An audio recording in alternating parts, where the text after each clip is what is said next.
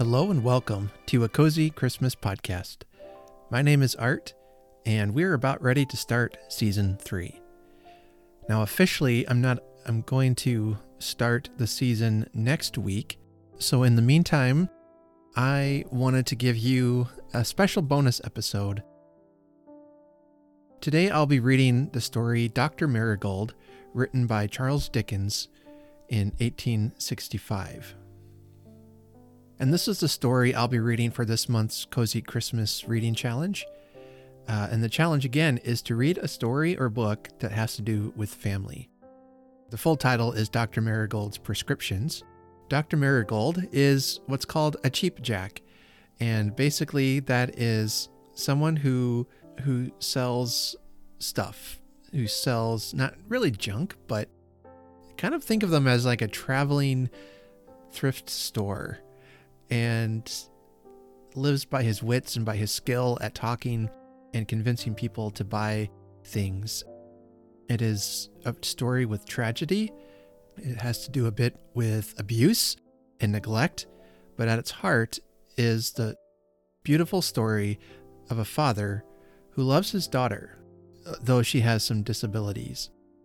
Now, the topic of disability is rare in Victorian literature and not always handled well. I'll admit that. I think Dickens does about as well as anyone could at this time, though the story is not perfect, but it does reflect some of the society's views of the disabled.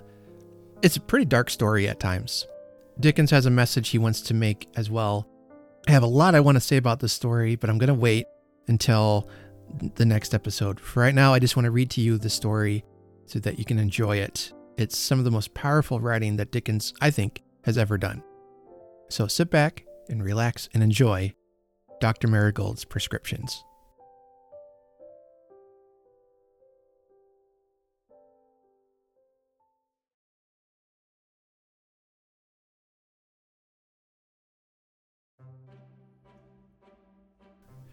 I am a cheap jack, and my own father's name was Willem Marigold. It was in his lifetime supposed by some that his name was William, but my father always consistently said, no, it was Willem. On which point I content myself with looking at the argument this way. If a man is not allowed to know his own name in a free country, how much is he allowed to know in a land of slavery? As to looking at the argument through the medium of the register, Willem Marigold come into the world before registers come up much, and went out of it too. They wouldn't have been greatly in his line neither, if they had chanced to come up before him. I was born on the Queen's highway, but it was the King's at that time. A doctor was fetched to my own mother by my own father when it took place on a common, and in consequence of his being a very kind gentleman, and accepting no fee but a tea-tray, I was named Doctor, out of gratitude and compliment to him. There you have me, Dr. Marigold. I am at present a middle-aged man of broadish build, in cords, leggings, and a sleeved waistcoat, the strings of which is always gone behind. Repair them how you will, they go like fiddle strings. You have been to the theatre, and you have seen one of the violin players screw up his violin after listening to it as if it had been whispering the secret to him that it feared it was out of order, and then you have heard it snap. That's as exactly similar to my waistcoat as a waistcoat and a violin can be like one another. I am partial to a white hat, and I like a shawl around my neck wore loose and easy. Sitting down is my favorite posture. If I have a taste in point of personal jewelry, it is mother-of-pearl buttons. There you have me again, as large as life.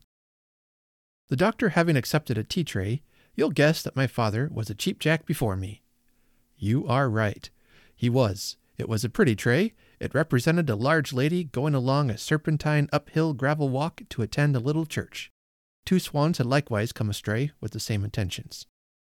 When I call her a large lady, I don't mean in point of breadth, for there she fell below my views, but she more than made it up in height. Her height and slimness was, in short, the height of both. I often saw that tray, after I was the innocently smiling cause, or more likely screeching one, of the doctor standing it up on a table against the wall in his consulting room.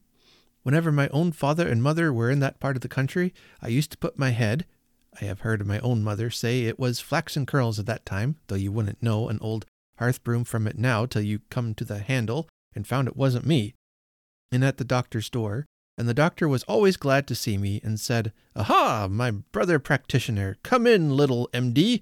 How are your inclinations as to sixpence?" You can't go on forever, you'll find, nor yet could my father, nor yet my mother.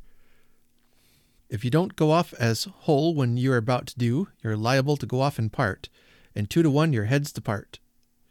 Gradually, my father went off his, and my mother went off hers. It was in a harmless way, but it put out the family where I boarded them. The old couple, though retired, got to be wholly and solely devoted to the cheap-jack business, and were always selling the family off. Whenever the cloth was laid for dinner, my father began rattling the plates and dishes, as we do in our line when we put up crockery for a bid, only he had lost the trick of it, and mostly let 'em drop and broke 'em.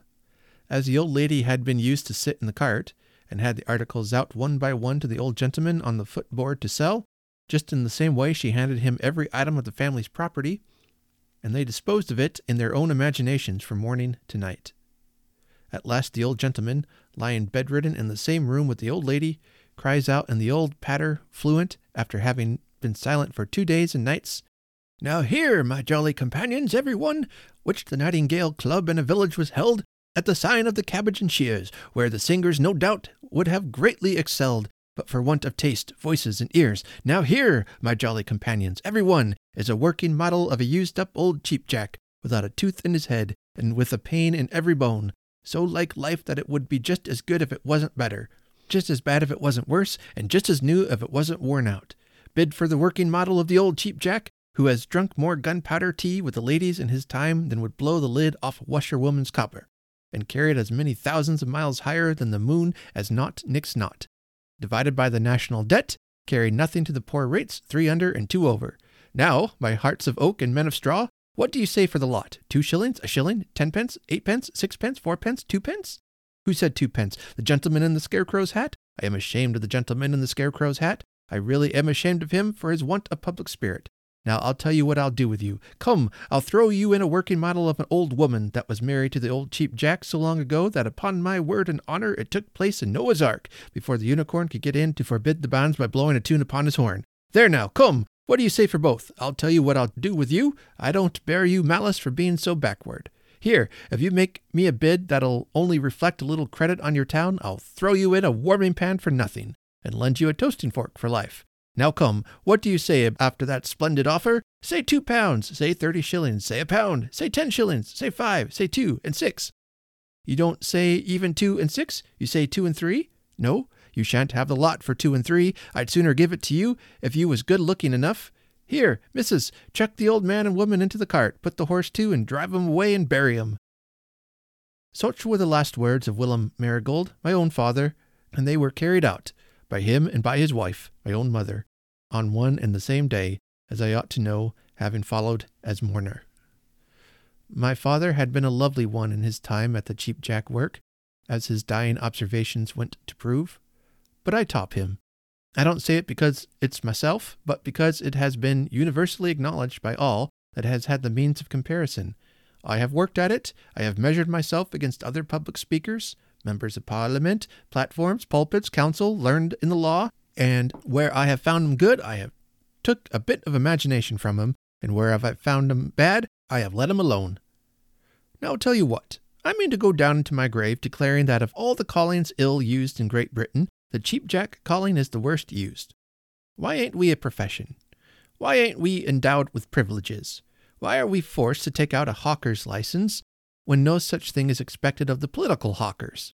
Where's the difference betwixt us? Except that we are cheap-jacks and they are dear-jacks. I don't see any difference but what's in our favor. For look here. Say it's election time. I am on the footboard of my cart in the marketplace on a Saturday night. I put up a general miscellaneous lot.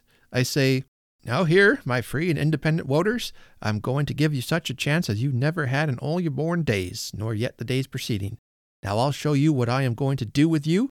Here's a pair of razors that'll shave you closer than the Board of Guardians. Here's a flat iron worth its weight in gold. Here's a frying pan artificially flavored with the essence of beefsteaks to that degree that you've only got for the rest of your lives to fry bread and dripping in it, and there you are replete with animal food. Here's a genuine chronometer watch in such a solid silver case that you may knock at the door with it when you come home late from a social meeting and rouse your wife and family and save up your knocker for the postman. And here's half a dozen dinner plates that you may play the cymbals with to charm baby when it's fractious. Stop, I'll throw in another article and I'll give you that, and it's a rolling pin. And if the baby can only get it well into his mouth when its teeth is coming and rub the gums once with it, they'll come through double in a fit of laughter equal to being tickled. Stop again. I'll throw you in another article because I don't like the looks of you, for you haven't the appearance of buyers unless I lose by you, because I'd rather lose than not take money tonight, and that's a looking glass in which you may see how ugly you look when you don't bid. What do you say now? Come, do you say a pound? Not you, for you haven't got it. Do you say 10 shillings? Not you, for you owe more to the tallyman. Well then, I'll tell you what I'll do with you. I'll heap 'em all on the footboard of the cart. There they are, razors, flat watch, dinner plates, rolling pin, and away for 4 shillings, and I'll give you 6 pence for your trouble. This is me, the Cheap Jack. But on the Monday morning, in the same marketplace, comes the Dear Jack on the hustings, his cart, and what does he say? Now, my free and independent voters, I am going to give you such a chance. He begins just like me. As you've never had in all your born days, and that's the chance of sending myself to Parliament. Now I'll tell you what I am going to do for you. Here's the interests of this magnificent town promoted above all the rest of the civilized and uncivilized earth. Here's your railways carried, and your neighbors' railways jockeyed. Here's all your sons in the post office. Here's Britannia smiling on you. Here's the eyes of Europe on you. Here's universal prosperity for you, repletion of animal food, golden cornfields, gladsome homesteads, and rounds of applause from your own hearts, all in one lot, and that's myself. Will you take me as I stand? You won't? Well then, I'll tell you what I'll do with you. Come now, I'll throw you in anything you ask for. There, church rates, abolition of mere malt tax, no malt tax, universal education to the highest mark, or universal ignorance to the lowest, total abolition of flogging in the army of a dozen for every private once a month all round, wrongs of men or rights of women, only say which it shall be, take 'em or leave 'em, and I'm of your opinion altogether, and the lot's your own on your own terms. There. You won't take it yet? Well then, I'll tell you what I'll do with you. Come, you are such free and independent voters, and I am so proud of you. You are such a noble and enlightened constituency, and I am so ambitious of the honor and dignity of being your member, which is by far the highest level to which the wings of the human mind can soar, that I'll tell you what I'll do with you. I'll throw you in all the public houses in your magnificent town for nothing. Will that content you? It won't? You won't take the lot yet? Well then, before I put the horse in and drive away and make the offer to the next most magnificent town that can be discovered, I'll tell you what I'll do. Take the lot, and I'll drop £2,000 in the streets of your magnificent town for them to pick up that can. Not enough? Look here. This is the very furthest that I'm going to. I'll make it 2,500, and still you won't? Here, missus, put the horse. No, stop half a moment. I shouldn't like to turn my back upon you neither for a trifle. I'll make it £2,750. There, take the lot on your own terms, and I'll count out £2,750 on the footboard of the cart to be dropped in the streets of your magnificent town for them to pick up that can. What do you say? Come now, you won't do better, and you may do worse. You take it? Hurrah! Sold again, and got the seat. These Dear Jacks soap the people shameful, but we Cheap Jacks don't. We tell 'em the truth about themselves to their faces and scorn to court 'em. As to wenturesomeness in the way of puffing up the lots, the Dear Jacks beat us hollow. It is considered in the Cheap Jack calling that better patter can be made out of a gun than any article we put up from the cart, except a pair of spectacles. I often hold forth about a gun for a quarter of an hour and feel as if I never need leave off. But when I tell 'em what the gun can do, and what the gun has brought down, I never go half so far as the Dear Jacks do when they make speeches in praise of their guns. They're great guns that set 'em on to do it. Besides, I'm in business for myself. I ain't down into the marketplace to order as they are. Besides, again, my guns don't know what I say in their laudation, and their guns do. And the whole concern of 'em have reason to be sick and ashamed all round. These are some of my arguments for declaring that the Cheap Jack calling is treated ill in Great Britain, and for turning warm when I think of the other Jacks in question setting themselves up to pretend to look down upon it. I courted my wife from the footboard of the cart. I did indeed. She was a Suffolk young woman, and it was in Ipswich marketplace, right opposite the corn chandler's shop. I noticed her up at a window last Saturday that was appreciating highly. I had took to her, and I had said to myself, if not already disposed of, I'll have that lot. Next Saturday that come, I pitched the cart on the same pitch, and I was in very high feather indeed, keeping 'em laughing the whole of the time, and getting off the goods briskly. At last I took out of my waistcoat pocket a small lot wrapped in a soft paper, and I put it this way, looking up at the window where she was. Now here, my bloomin' English maidens, is an article, the last article of the present evening's sale, which I offer to only you, the lovely Suffolk dumplings billing over with beauty, and I won't take a bid of £1,000 for from any man alive. Now what is it? Well, I'll tell you what it is. It's made of fine gold, and it's not broke, though there's a hole in the middle of it, and it's stronger than any fetter that ever was forged, though it's smaller than any finger in my set of 10. Why 10? Because when my parents made over my property to me, I tell you true, there was 12 sheets, 12 towels, 12 tablecloths, 12 knives, 12 forks, 12 tablespoons, and 12 teaspoons, but my set of fingers were too short of a dozen, and could never since be matched. Now what else is it? Come, I'll tell you. It's a hoop of solid gold, wrapped in a silver curl paper, that I myself took off the shining locks of the ever beautiful old lady in Threadneedle Street, London City. I wouldn't tell you so if I hadn't the paper to show, or you mightn't believe it even of me. Now what else is it? It's a man-trap and a handcuff, the parish stocks and a leg lock, all in gold and all in one. Now what else is it? It's a wedding ring. Now I'll tell you what I'm going to do with it. I'm not a-going to offer this lot for money, but I mean to give it to the next of you beauties that laughs, and I'll pay her a visit tomorrow morning at exactly half after 9 o'clock as the chimes go, and I'll take her out for a walk to put up the banns. She laughed and got the ring handed up to her. When I called in the morning, she says, "Oh dear, it's never you, and you never mean it." "It's ever me," says I, "and I am ever yours, and I ever mean it." So we got married, after being put up 3 times, which, by the by, is quite in the Cheap Jack way again, and shows once more how the Cheap Jack customs pervade society. She wasn't a bad wife, but she had a temper. If she could have parted with that one article at a sacrifice, I wouldn't have swapped her away in exchange for any other woman in England. Not that I ever did swap her away, for we lived together till she died, and that was 13 year. Now, my lords and ladies and gentlefolks all, I'll let you into a secret, though you won't believe it.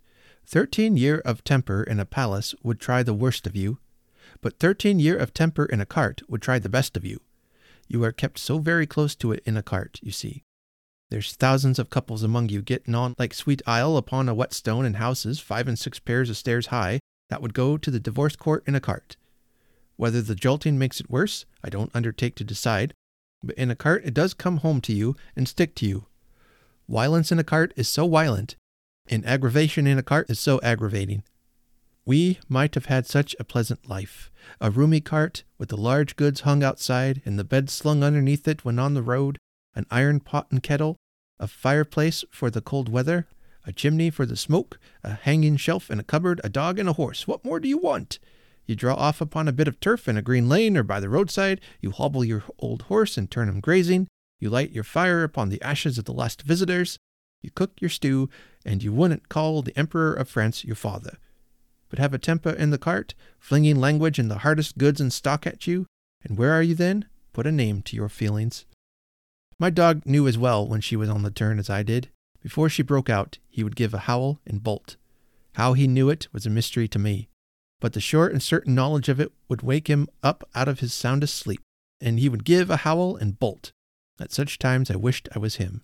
The worst of it was, we had a daughter born to us, and I loved children with all my heart. When she was in her furies, she beat the child. This got to be so shocking, as the child got to be 4 or 5 years old, that I have many a time gone on with my whip over my shoulder, at the old horse's head, sobbing and crying worse than ever little Sophie did. For how could I prevent it? Such a thing is not to be tried with such a temper, in a cart, without coming to a fight. It's in the natural size and formation of a cart to bring it to a fight, and then the poor child got worse terrified than before, as well as worse hurt generally, and her mother made complaints to the next people we lighted on, and the word went round, "Here's a wretch of a Cheap Jack been a-beating his wife." Little Sophie was such a brave child. She grew to be quite devoted to her poor father, though he could do so little to help her, so little to help her. She had a wonderful quantity of shining dark hair, all curling natural about her. It is quite astonishing to me now that I didn't go tearing mad when I used to see her run from her mother before the cart, and her mother catch her by this hair and pull her down by it and beat her. Such a brave child I said she was. Oh, with reason. "Don't you mind next time, father dear," she would whisper to me with her little face still flushed and her bright eyes still wet, "if I don't cry out. You may know I am not much hurt. And if I do cry out, it will only be to get mother to let go and leave off." What I have seen the little spirit bear for me without crying out. Yet in other respects her mother took great care of her. Her clothes were always clean and neat, and her mother was never tired of working at 'em.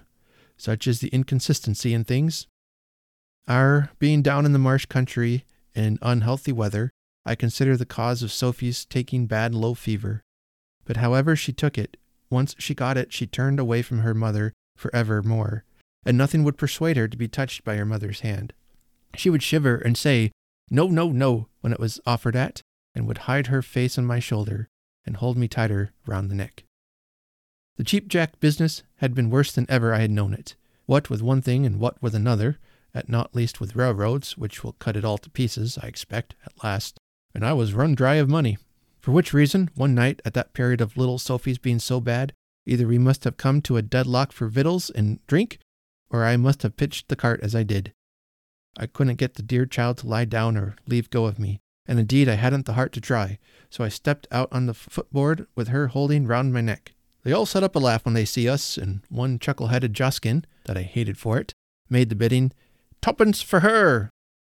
"Now, you country boobies," says I, feeling as if my heart was a heavy weight at the end of a broken sash line, "I give you notice that I am going to charm the money out of your pockets and to give you so much more than your money's worth that you'll only persuade yourselves to draw your Saturday night's wages ever again afterwards by the hopes of meeting me to lay 'em out with, which you never will, and why not? Because I've made my fortunes by selling my goods on a large scale for 75%, less than I give for 'em, and I am consequently to be elevated to the House of Peers next week by the title of the Duke of Cheap and Marcus Jackaloo. Now let's know what you shall want tonight, and you shall have it. But first of all, shall I tell you why I have got this little girl round my neck? You don't want to know? Then you shall. She belongs to the fairies. She's a fortune-teller. She can tell me all about you in a whisper, and can put me up to whether you're going to buy a lot or leave it. Now, do you want a saw? No, she says you don't, because you're too clumsy to use one. Else here's a saw which would be a lifelong blessing to a handy man, at 4 shillings, at 3 and 6, at 3, at 2 and 6, at 2, at 18 pence. But none of you shall have it at any price on account of your well-known awkwardness, which would make it manslaughter. The same objection applies to this set of 3 planes, which I won't let you have neither, so don't bid for 'em. Now I am a-going to ask her what you do want." Then I whispered, "Your head burns so that I am afraid it hurts you bad, my pet." And she answered without opening her heavy eyes, "Just a little, father." "Oh, this little fortune-teller says it's a memorandum book you want. Then why don't you mention it? Here it is. Look at it. 200 superfine hot-pressed wire-wove pages. If you don't believe me, count 'em. Ready ruled for your expenses, an everlastingly pointed pencil to put 'em down with, a double-bladed penknife to scratch 'em out with, a book of printed tables to calculate your income with, and a camp-stool to sit down upon while you give your mind to it. Stop, and an umbrella to keep the moon off when you give your mind to it on a pitch-dark night. Now, I won't ask you how much for the lot, but how little are you thinking of? Don't be ashamed to mention it, because my fortune-teller knows already." Then, making believe to whisper, I kissed her, and she kissed me. "Why, she says you are thinking of as little as 3 and 3 pence. I couldn't have believed it, even of you, unless she told me. 3 and 3 pence, and a set of printed tables in the lot that'll calculate your income up to 40,000 a year. With an income of 40,000 a year, you grudge 3 and 6 pence? Well then, I'll tell you my opinion. I so despise the 3 pence that I'd sooner take 3 shillings. There, for 3 shillings, 3 shillings, 3 shillings, gone! Hand 'em over to the lucky man." As there had been no bid at all, and everybody looked about and grinned at everybody, while I touched little Sophie's face and asked her if she felt faint or giddy.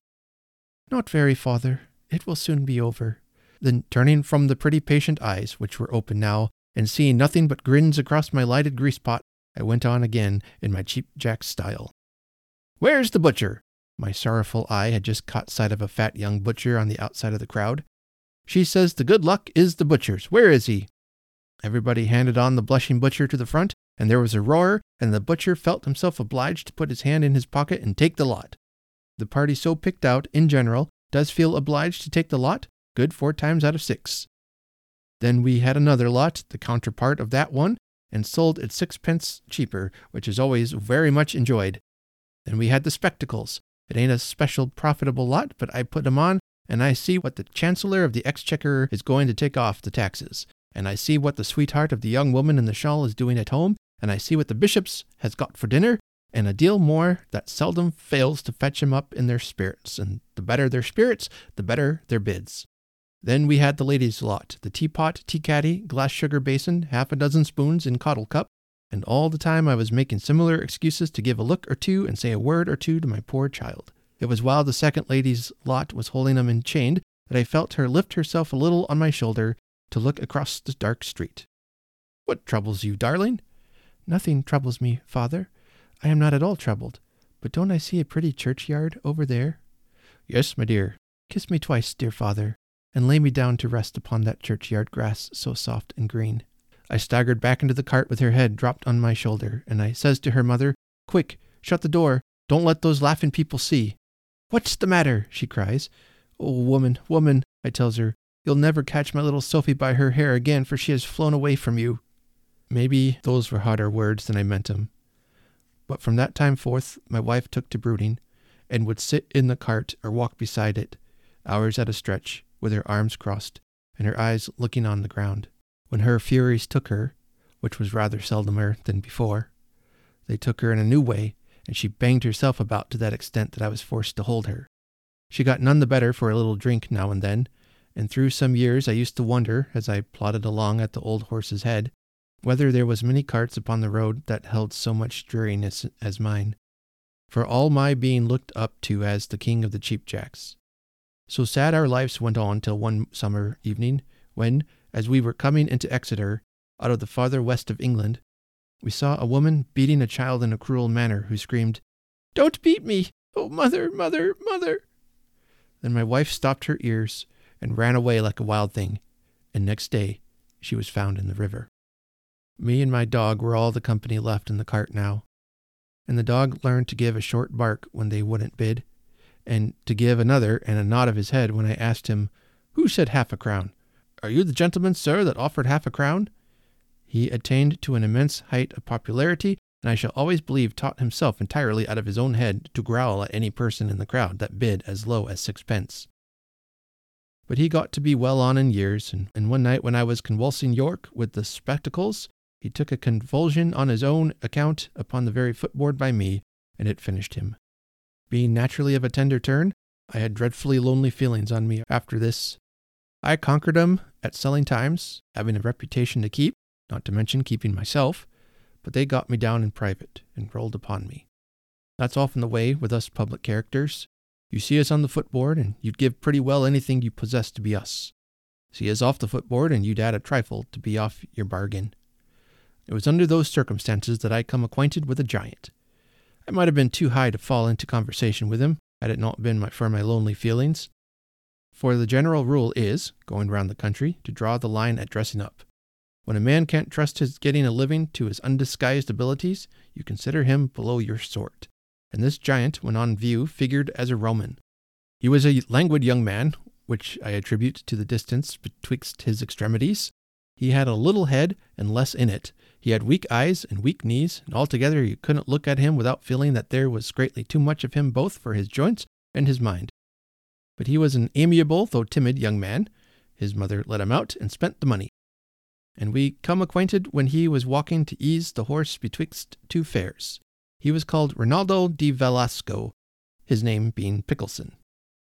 The giant, otherwise Pickleson, mentioned to me under the seal of confidence that, beyond his being a burden to himself, his life was made a burden to him by the cruelty of his master towards a stepdaughter who is deaf and dumb. Her mother was dead, and she had no living soul to take her part, and was used most hard. She travelled with his master's caravan only because there was nowhere else to leave her, and this giant, otherwise Pickleson, did go so far as to believe that his master often tried to lose her. He was such a very languid young man that I don't know how long it didn't take him to get the story out, but it passed through his defective circulation to his top extremity in course of time. When I heard this account from the giant, otherwise Pickleson, and likewise that the poor girl had beautiful long dark hair, and was often pulled down by it and beaten, I couldn't see the giant through what stood in my eyes.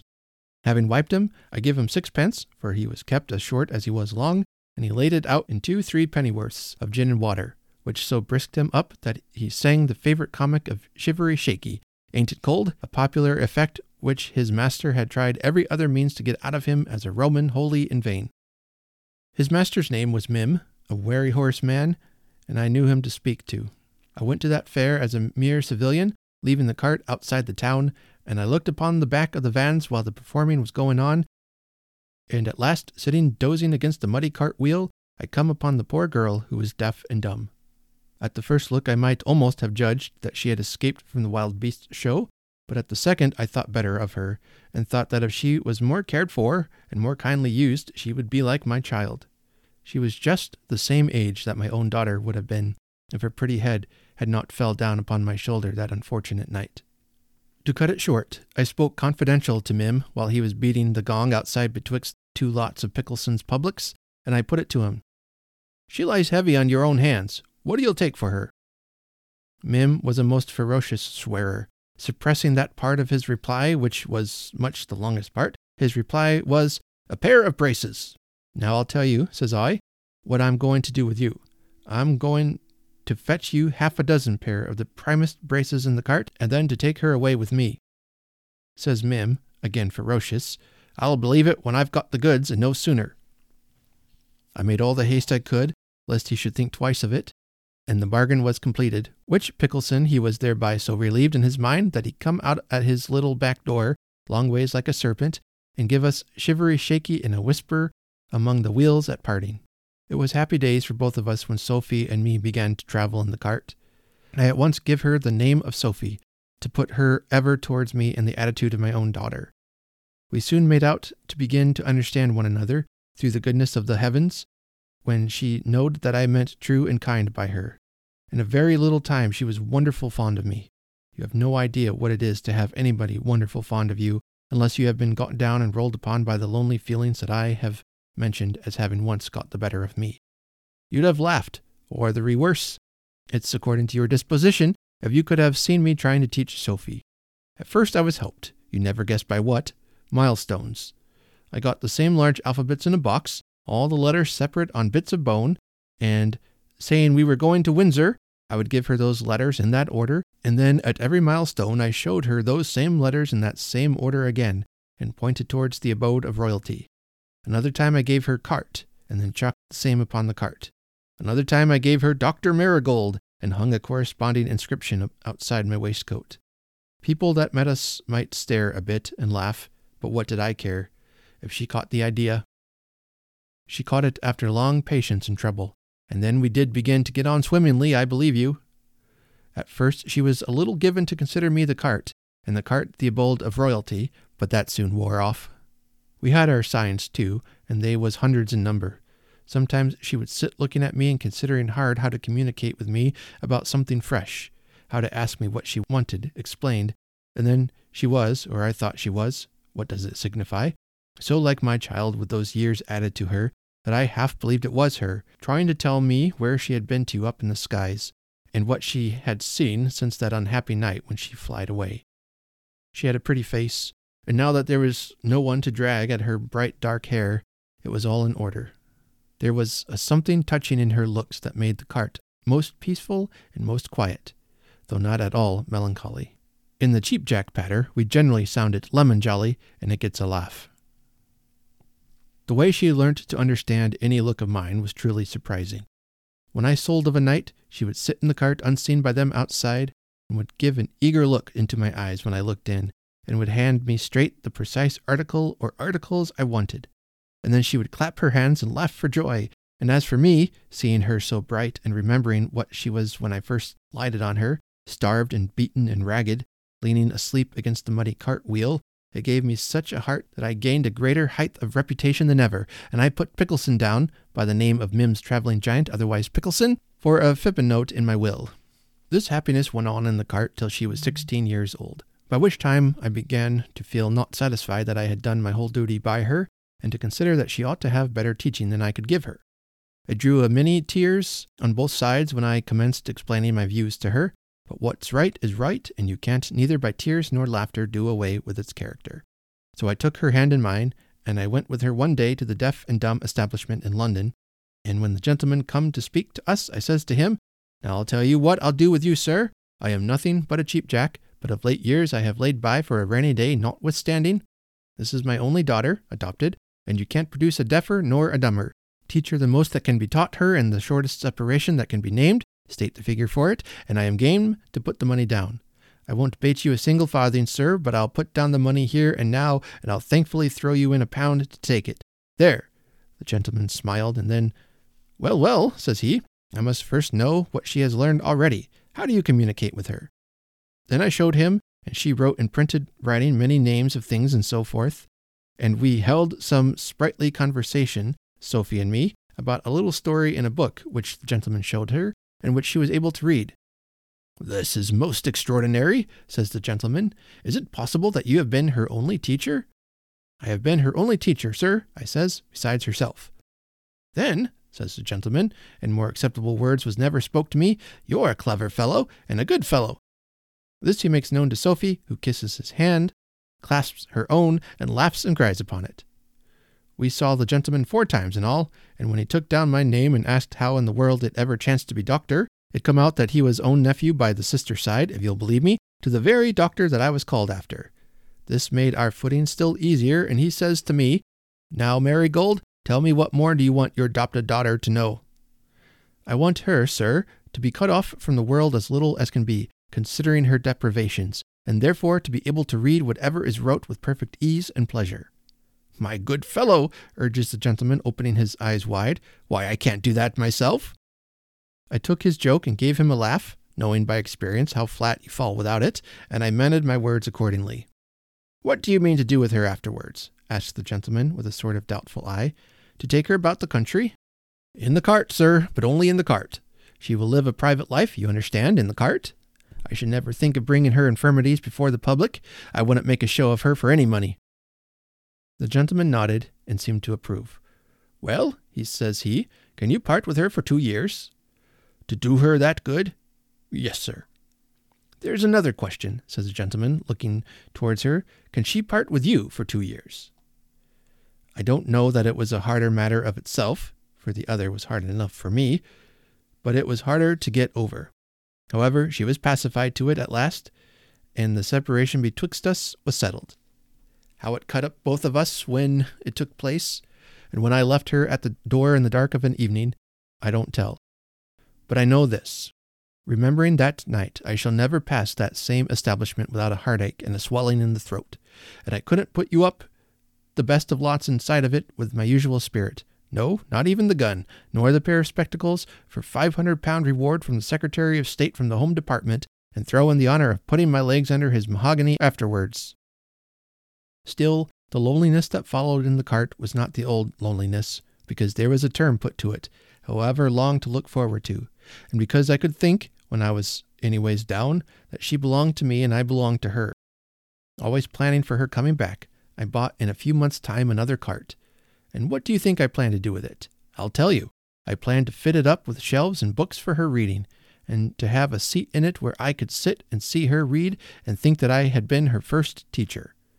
Not hurrying over the job, I had the fittings knocked together in contriving ways under my own inspection, and here was her bed in a berth with curtains, and there was her reading table, and here was her writing desk, and elsewhere was her books in rows upon rows, pictures and no pictures, bindings and no bindings, gilt-edged and plain, just as I could pick 'em up for her in lots up and down the country, north and south, and west and east, winds like best and winds like least, here and there and gone astray, over the hills and far away. And when I had got together pretty well as many books as the cart would neatly hold, a new scheme came into my head, which, as it turned out, kept my time and attention a good deal employed, and helped me over the 2 years' style. Without being of an avaricious temper, I like to be the owner of things. I shouldn't wish, for instance, to go partners with yourself in the Cheap Jack cart. It's not that I mistrust you, but that I'd rather know it was mine. Similarly, very likely you'd rather know it was yours. Well, a kind of jealousy began to creep into my mind when I reflected that all those books would have been read by other people long before they was read by her. It seemed to take away from her being the owner of 'em, like. And this way, the question got into my head. Couldn't I have a book new made express for her, which she should be the first to read? It pleased me, that thought did, and as I never was a man to let a thought sleep, you must wake up all the whole family of thoughts you've got and burn their nightcaps, or you won't do it in the Cheap Jack line. I set to work at it. Considering that I was in the habit of changing so much about the country, and that I should have to find out a literary character here to make a deal with, and another literary character there to make a deal with, as opportunities presented, I hit on the plan that this same book should be a general miscellaneous lot. Like the razors, flat iron, chronometer watch, dinner plates, rolling pin, and looking glass, it shouldn't be offered as a single individual article like the spectacles or the gun. When I had come to that conclusion, I come to another, which shall likewise be yours. Often had I regretted that she never had heard me on the footboard, and that she never could hear me. It ain't that I am vain, but that you don't like to put your own light under a bushel. What's the worth of your reputation if you can't convey the reason for it to the person you wish to value it? Now I'll put it to you. Is it worth 6pence, 5pence, 4pence, 3pence, 2pence, a penny, a halfpenny, a farthing? No, it ain't. Not worth a farthing. Very well, then. My conclusion was that I would begin her book with some account of myself, so that, through reading a specimen or two of me on the footboard, she might form an idea of my merits there. I was aware that I couldn't do myself justice. A man can't write his eye, or at least I don't know how to, nor yet can a man write his voice, nor the rate of his talk, nor the quickness of his action, nor his general spicy way, but he can write his turns of speech when he is a public speaker, and indeed I have heard that he very often does before he speaks 'em. Well, having formed that resolution, then come the question of a name. How did I hammer that hot iron into shape? This way. The most difficult explanation I had ever had with her was how I come to be called doctor, and yet was no doctor. After all, I felt that I had failed of getting it correctly into her mind with my utmost pains. But trusting to her improvement in the 2 years, I thought that I might trust to her understanding it when she should come to read it as put down by my own hand. Then I thought I would try a joke with her and watch how it took, by which of itself I might fully judge of her understanding it. We had first discovered the mistake we had dropped into, through her having asked me to prescribe for her when she had supposed me to be a doctor in a medical point of view. So thinks I, now if I give this book the name of my prescriptions, and if she catches the idea that my only prescriptions are for her amusement and interest, to make her laugh in a pleasant way or to make her cry in a pleasant way, it will be a delightful proof to both of us that we have got over our difficulty. It fell out to absolute perfection. For when she saw the book, as I had it got up, the printed and pressed book lying on her desk in her cart, and saw the title, Dr. Marigold's Prescriptions, she looked at me for a moment with astonishment, then fluttered the leaves, then broke out in a laughing in the charmingest way, then felt her pulse and shook her head, then turned the pages pretending to read them most attentive, then kissed the book to me and put it to her bosom with both her hands. I never was better pleased in all my life. But let me not anticipate.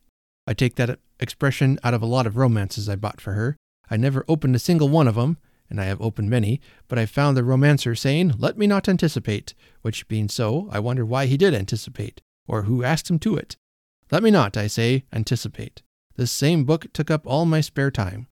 It was no play to get the other articles together in the general miscellaneous lot, but when it come to my own article, there, I couldn't have believed the blotting, nor yet the buckling to it, nor the patience over it, which again is like the footboard. The public have no idea. At last it was done, and the 2 years' time was gone after all the other time before it. And where it's all gone to, who knows? The new cart was finished, yellow outside, relieved with vermilion and brass fittings. The old horse was put in it, and a new one and a boy being laid on for the Cheap Jack cart, and I cleaned myself up to go and fetch her. Bright cold weather it was, cart chimneys smoking, carts pitched private on a piece of waste ground over at Wandsworth, where you may see 'em from the Southwestern Railway when not upon the road. Look out of the right-hand window going down. "Marigold," says the gentleman, giving his hand hearty, "I am very glad to see you." Yet I have my doubts, sir, says I, if you can be half as glad to see me as I am to see you. The time has appeared so long, has it, Marigold? I won't say that, sir, considering its real length, but what a start, my good fellow. Ah, I should think it was. Grown such a woman, so pretty, so intelligent, so expressive. I knew then that she must be really like my child, or I could never have known her standing quiet by the door. You are affected, says the gentleman in a kindly manner. I feel, sir, says I, that I am but a rough chap in a sleeved waistcoat. I feel, says the gentleman, that it was you who raised her from misery and degradation and brought her into communication with her kind. But why do we converse alone together, when we can converse so well with her? Address her in your own way. I am such a rough chap in a sleeved waistcoat, sir, says I, and she is such a graceful woman, and she stands so quiet at the door. Try if she moves at the old sign, says the gentleman. They had got it up together o' purpose to please me. When I give her the old sign, she rushed to my feet and dropped upon her knees, holding up her hands to me with pouring tears of love and joy. When I took her hands and lifted her, she clasped me round the neck and lay there. And I don't know what a fool I didn't make of myself until we all three settled down into talking without sound, as if there was something soft and pleasant spread over the whole world for us.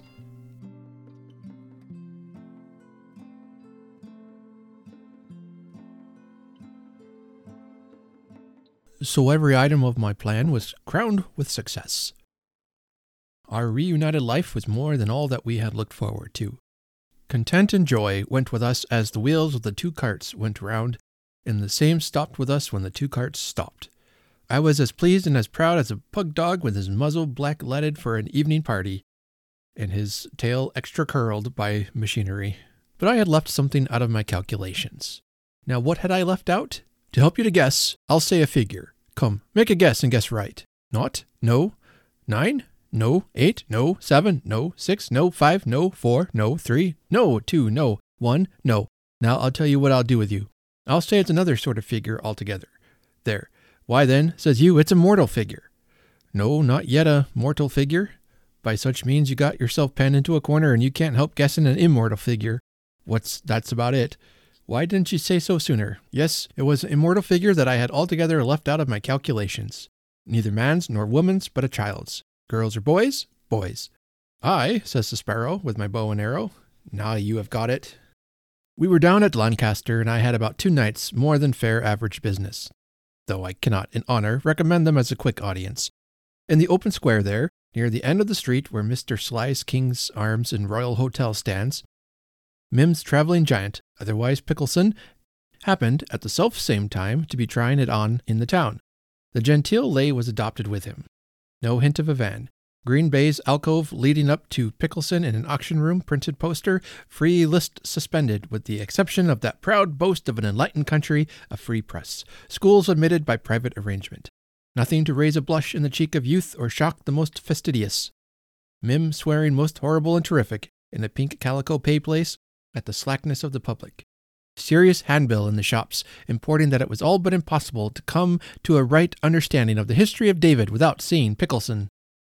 I went to the auction room in question, and I found it entirely empty of everything but echoes and mouldiness, with the single exception of Pickleson on a piece of red drugget. This suited my purpose, as I wanted a private and confidential word with him, which was, Pickleson, owing much happiness to you, I put you in my will for a fippin' note. But to save trouble, here's 4 puntin' down, which may equally suit your views, and let us conclude the transaction. Pickleson, who up to that remark had the dejected appearance of a long Roman rushlight that couldn't anyhow get lighted, brightened up at his top extremity, and made his acknowledgments in a way which, for him, was parliamentary eloquence. He likewise did add that, having ceased to draw as a Roman, Mim had made proposals for his going in as a converted Indian giant worked upon by the dairyman's daughter. This, Pickleson, having no acquaintance with the tract named after that young woman, and not being willing to couple gag with his serious views, had declined to do, thereby leading to words in the total stoppage of the unfortunate young man's beer. All of which, during the whole of the interview, was confirmed by the ferocious growling of Mim down below in the pay place, which shook the giant like a leaf. But what was to the present point in the remarks of the travelling giant, otherwise Pickleson, was this: Dr. Marigold, I give his words without a hope of conveying their feebleness. "Who is the strange young man that hangs about your carts?" "The strange young man," I gives him back, thinking that he meant her, and his languid circulation had dropped a syllable.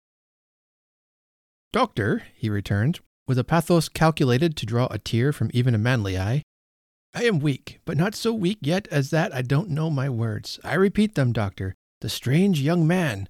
It then appeared to Pickleson, being forced to stretch his legs, not that they wanted it, only at times when he couldn't be seen for nothing, to wit in the dead of the night, and towards daybreak, had twice seen hanging about my carts, in the same town of Lancaster where I had been only 2 nights, the same unknown young man. It put me rather out of sorts. What it meant as to particulars I no more foreboded than you forebode now, but it put me rather out of sorts. Howsoever, I made light of it to Pickleson, and I took leave of Pickleson, advising him to spend his legacy in getting up his stamina, and to continue to stand by his religion. Towards morning, I kept a lookout for the strange young man, and, what was more, I saw the strange young man. He was well dressed and well looking. He loitered very nigh my carts, watching them like as if he was taking care of them, and soon after daybreak turned and went away. I sent a hail after him, but he never started or looked round, or took the smallest notice. We left Lancaster within an hour or 2, on our way toward Carlisle.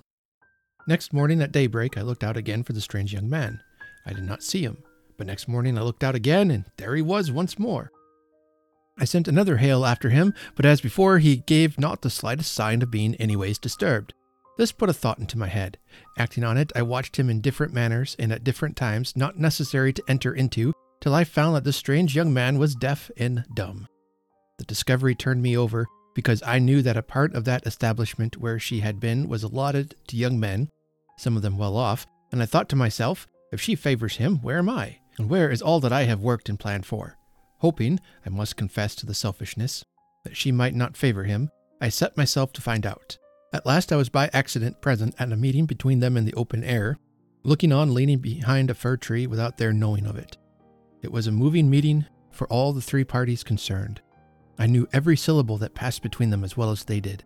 I listened with my eyes, which had come to be as quick and true with deaf and dumb conversation as my ears with the talk of people that can speak. He was going out to China as clerk in a merchant's house, which his father had before him.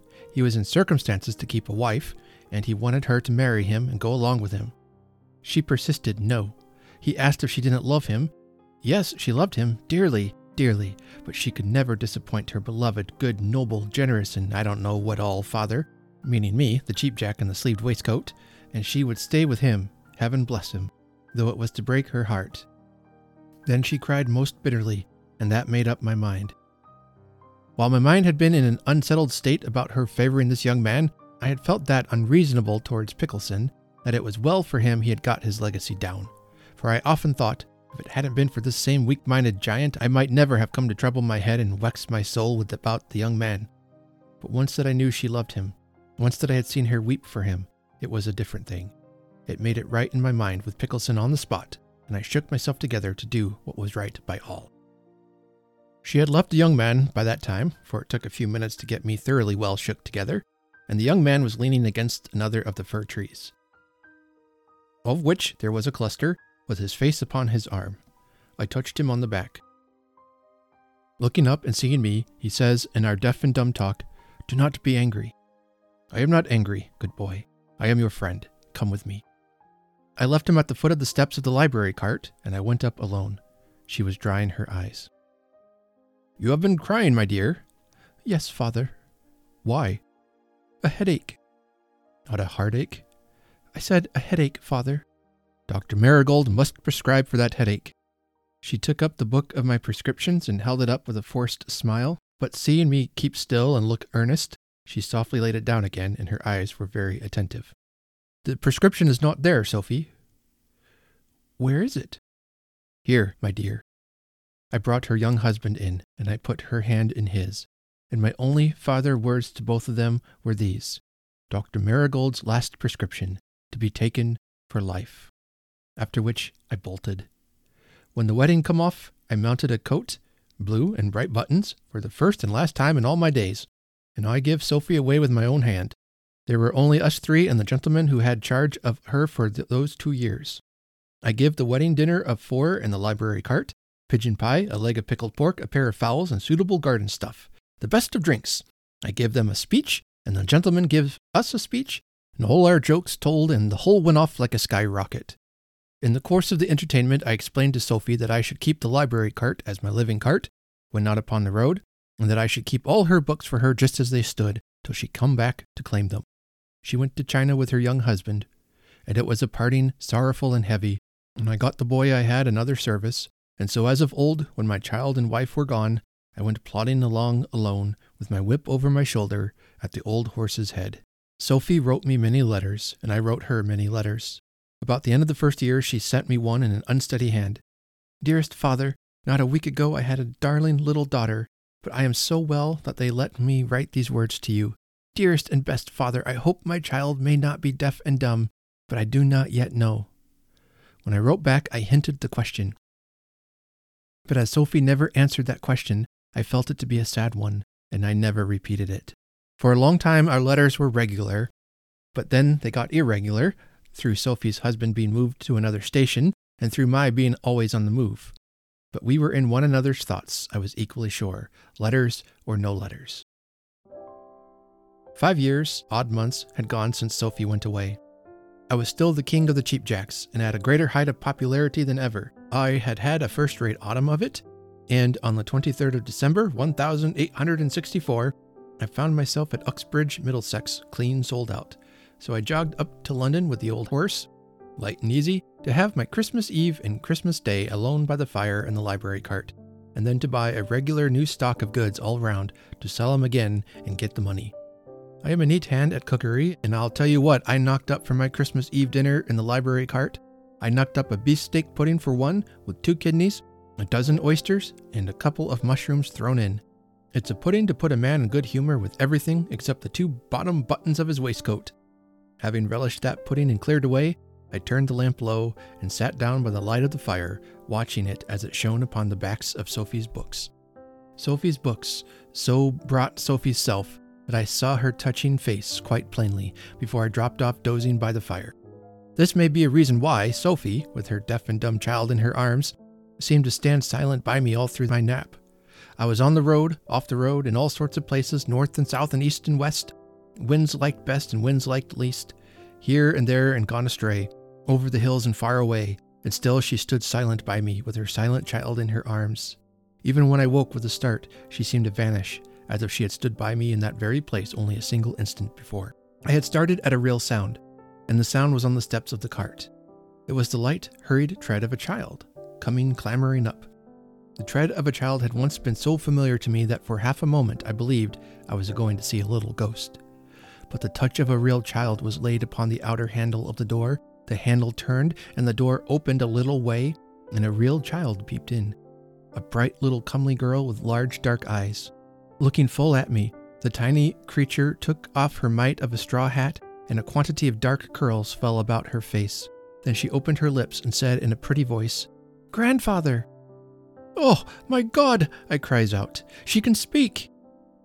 "Yes, dear grandfather, and I am to ask you whether there was ever anyone that I remind you of."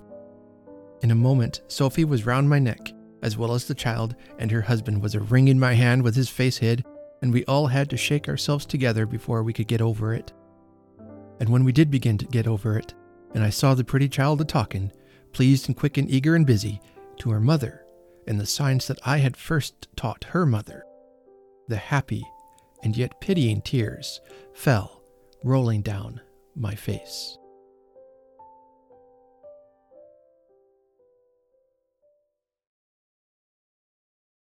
And that was the story. So what did you think of it? Now, some aspects of the story I know doesn't age well, especially using terms like dumb to describe somebody who cannot communicate. When we look back at this story, we have to put it in its context of when it's being written. And pretty much most of the people that time just wanted to write these people off and say they had no value, they were worthless, they were damaged in some way, so they had no value to society. And Dickens, of course, is wanting to bring light to that to their plight, to their story, and say, no, look, care about these people. Look at what they go through. Look what they can learn. They are capable of learning and communicating and producing a family just like we are. There's a lot in that too, but like I said, I don't want to get into it yet. I just want you to enjoy the story today.